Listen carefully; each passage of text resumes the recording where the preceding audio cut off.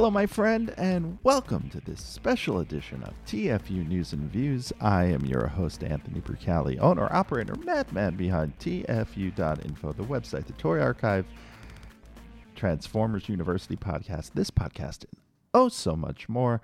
And this afternoon, Thursday, April 15th, 2021, I had a chance to sit down alongside some of my fellow podcasters and websites to discuss the reveals from Hasbro Pulse FanFest 2021.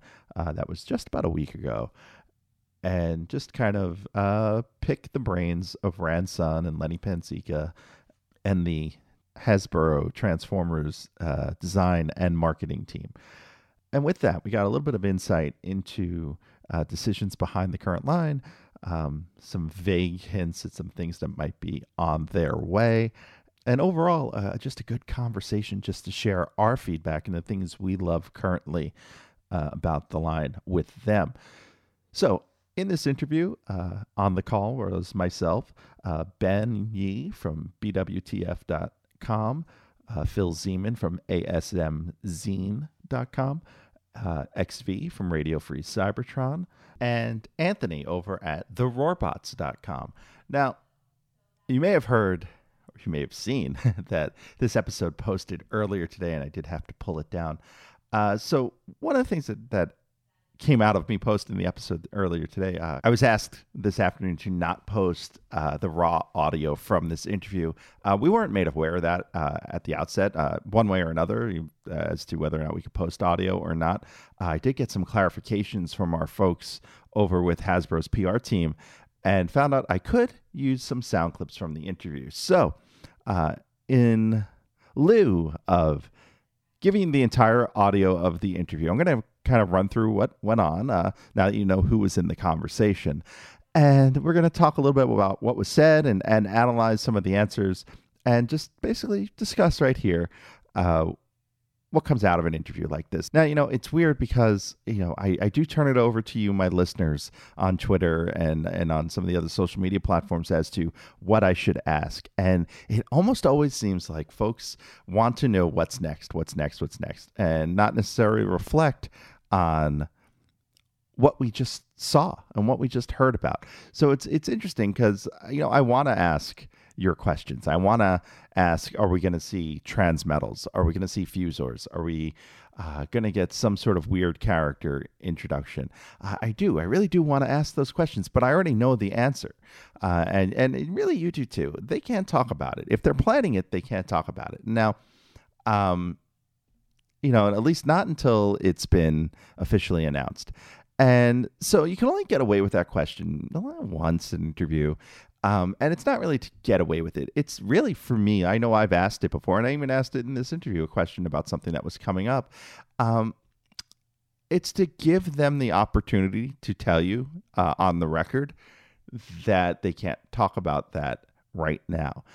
The reason is also because you don't want it to go unsaid, but you kind of want to set the parameters for the listener, for you guys at home, to know that there's not much further coming out of that, so we're going to move on to some other things. So first question on this one, and this is actually, it wasn't exactly about things that were covered in Pulse, but it was about Pulse Premium. And this came from Ben Yee over at BWTF. And this is one of those ones where we basically got a non-answer.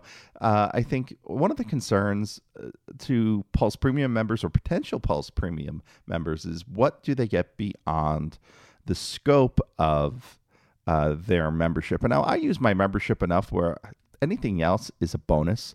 But I guess for other people, they want a little bit more. That Pulse Premium party wasn't very well guarded in terms of link privacy. And content itself wasn't that impressive. I mean, they got some good guests, but it's not necessarily things that I would have wanted to be exposed to, or certainly paid extra to be exposed to.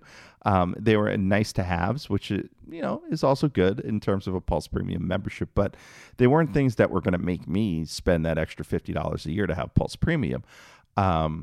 It's kind of a wash. They didn't do anything to impress me and make me go, yeah, I'm so glad I had Pulse Premium. But on the other hand, they didn't do anything to drive me away either. Like, oh, I can't believe I signed up for this. The next question came from Anthony over at the Roarbots, and he asked about the development of the Ark.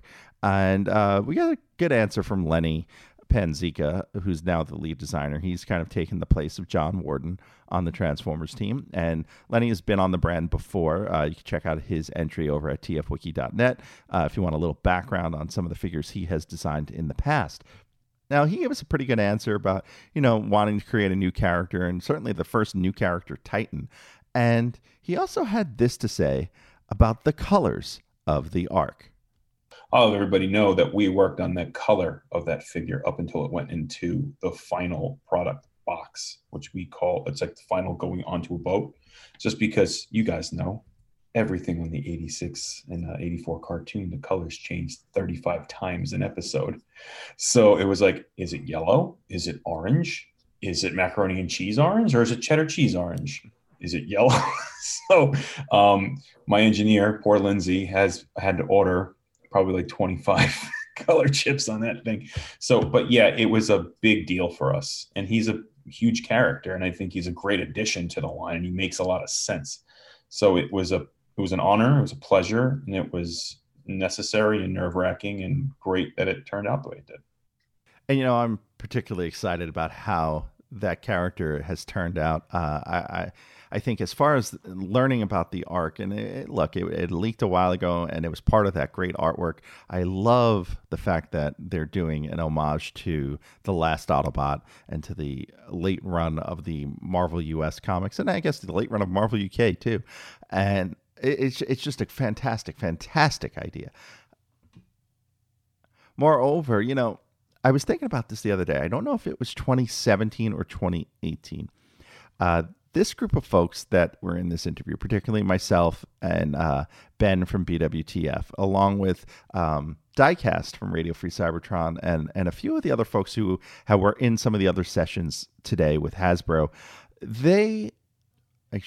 we often get a chance to talk with them at Toy Fair, with the Hasbro design team at Toy Fair at the end of the day as one big group. And we get maybe 10, 15 minutes. And I can distinctly remember one year, whatever year they announced Jabba's sail barge for HasLab.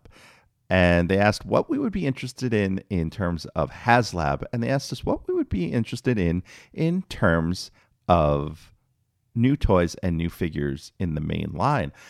And it's funny, I think, Unicron went out there immediately, both from Diecast and from Kevin over at unicron.com. And, I had said the Ark as a HasLab thing, even if it didn't transform.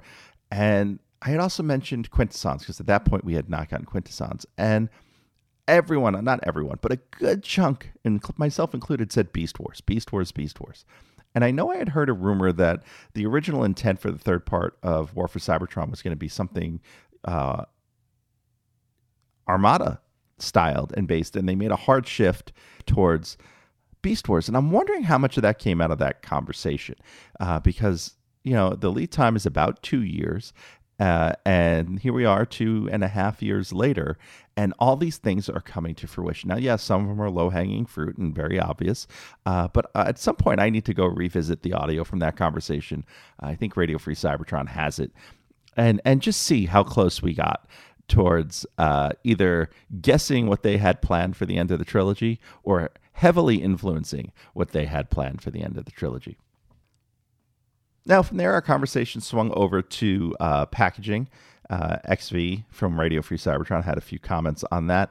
We found out from the folks at Hasbro that they wanted the shattered glass packaging to be more than simple e-com packaging. Now, e-com packaging is short for e-commerce packaging. It's essentially what you see with Generation Selects, the cardboard box, the closed cardboard boxes. It might also include what you see with some of the recent Amazon exclusives, where they're closed boxes, because they really went out of their way to talk about the windows and the window box on these. So they didn't want to have the e-com packaging on that, and I really do appreciate that. I think the shattered glass blur packaging does look really good. I'm not a big fan of shattered glass as a concept. I feel in some ways it's a low-hanging fruit just doing the opposite. The good guy is bad, the bad guy is good, and then flipping the colors to something,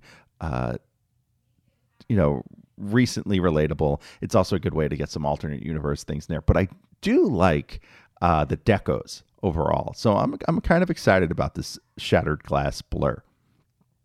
Now, the next question came from me.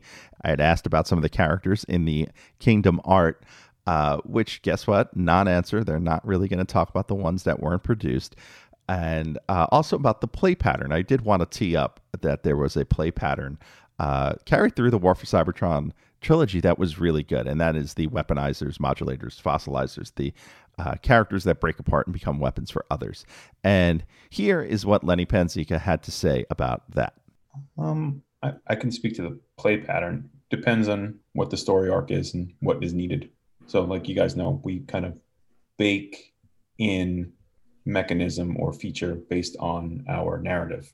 So if the narrative warrants it and the character fits, it ships. I mean, we are loving the comments from you guys on those weaponizers, fossilizers. We felt like it was a good year for us to include that type of mechanism in War for Cybertron because, it's a war story and there are a lot of weapons in wars, and I think that these great positive feedback has given us to think about for future storytelling and the product that we bring from those stories. So yeah, well, more to come, definitely.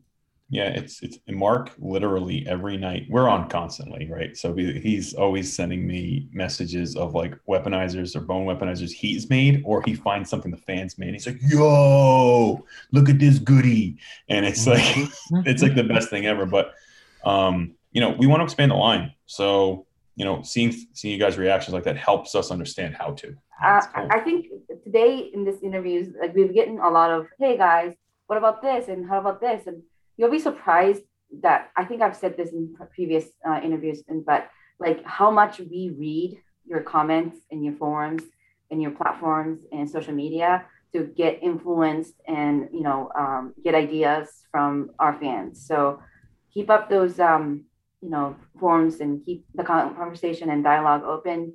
And if there's anything that you feel like is something that is missing from our line and that it's something that you definitely need in your collection, feel free to voice your opinions as loud as possible. We love reading them.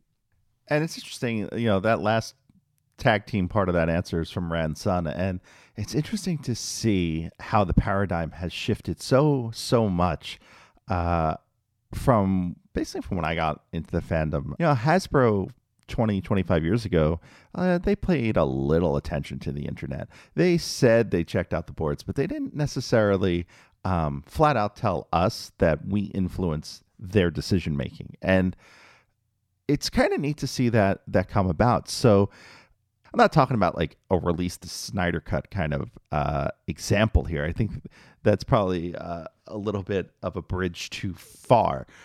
But if there is something you want, or if there's something you feel like a group of fans really wants, for example, I know there are a lot of More Than Meets the Eye and Lost Light fans out there. You folks need to raise your voices really loud. I know there's a lot of Beast Wars Season 2 fans out there. You folks need to raise your voices really loud. Because, this is how stuff gets made. I could tell you a fun story about Bakan back in I'd say it's the early 2000s. It became a joke for us, and I say us meaning a bunch of my friends at the convention, and we became a very large group of like 45, 50 people at one point, including some of the people that were on this call. And I forgot how it came up, but we kind of made a joking remark about making a new Big Daddy figure.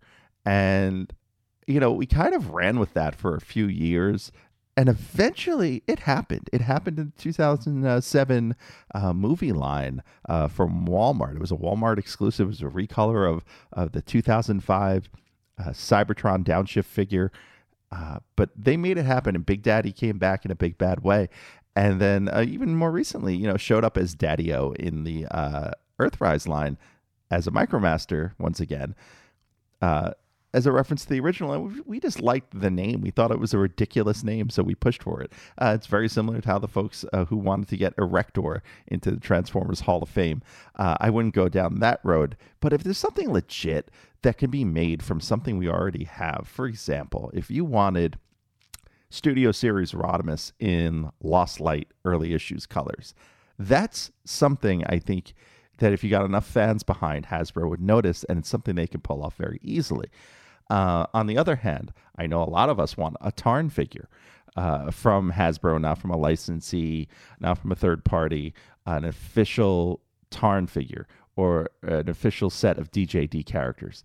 That might be harder to do, but now's the time to lay the groundwork for that, especially as they're transitioning into either a new trilogy or a new series a year and a half from now, especially as Kingdom wraps up.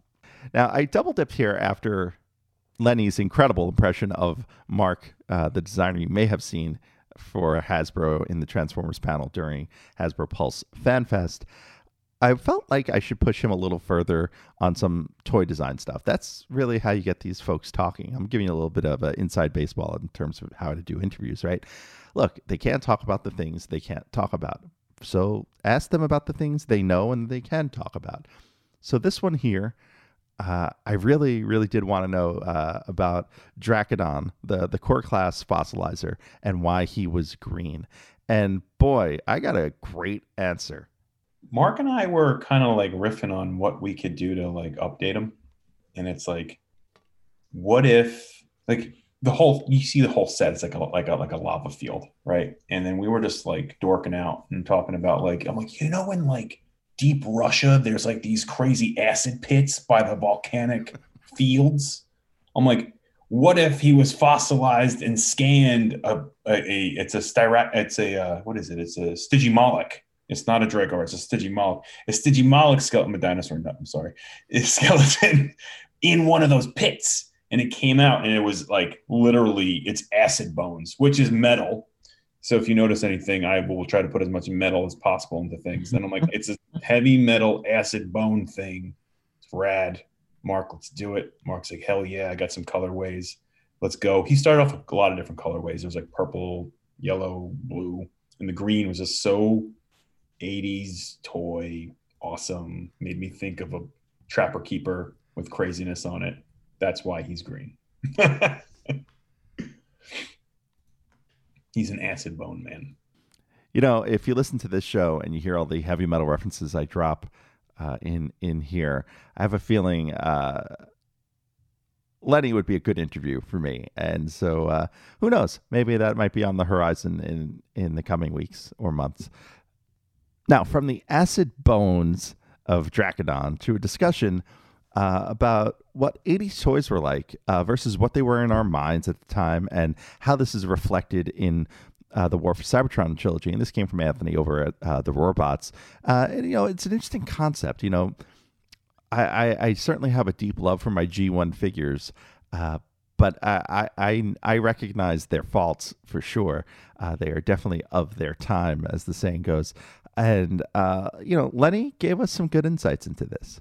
Okay, that stuff you remembered, what was it like? What did you want it to be? So we have the privilege and we have the opportunity to do that. So a lot of times, a lot of the toy designers that work on these sorts of brands, we try to do that, right? It's like, how do we like make it to the next level? Make it what we as kids thought they were, So, it's just, and also tooling is at a place now where I'm sure those designers back in the day wanted to, right? And they just, form each function, and form is more complicated now when we have the opportunity to do it. So why not? So then the conversation shifted over to my buddy Phil Zeman over at ASM Zine. And if you're not familiar with ASM Zine, I'm going to give you a little backstory. Phil is one of the, don't want to say oldest, because he's not much older than I am, but he has been in the fandom as long as most of us can remember, including people who have been in the fandom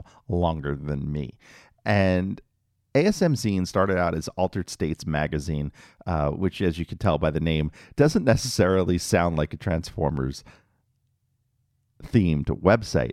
And Altered States and ultimately ASM They were the ones who used to cover Toy Fair pretty regularly and pretty much exclusively.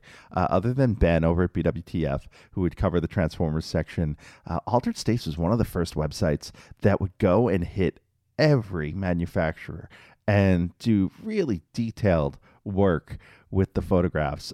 So the Toy Fair coverage you see today, a lot of that was fostered by Phil and his team over there at Altered States, Doug and Matt and Amy and Daniel, all used to do an amazing, amazing job. And so I just want to give them all a shout out here.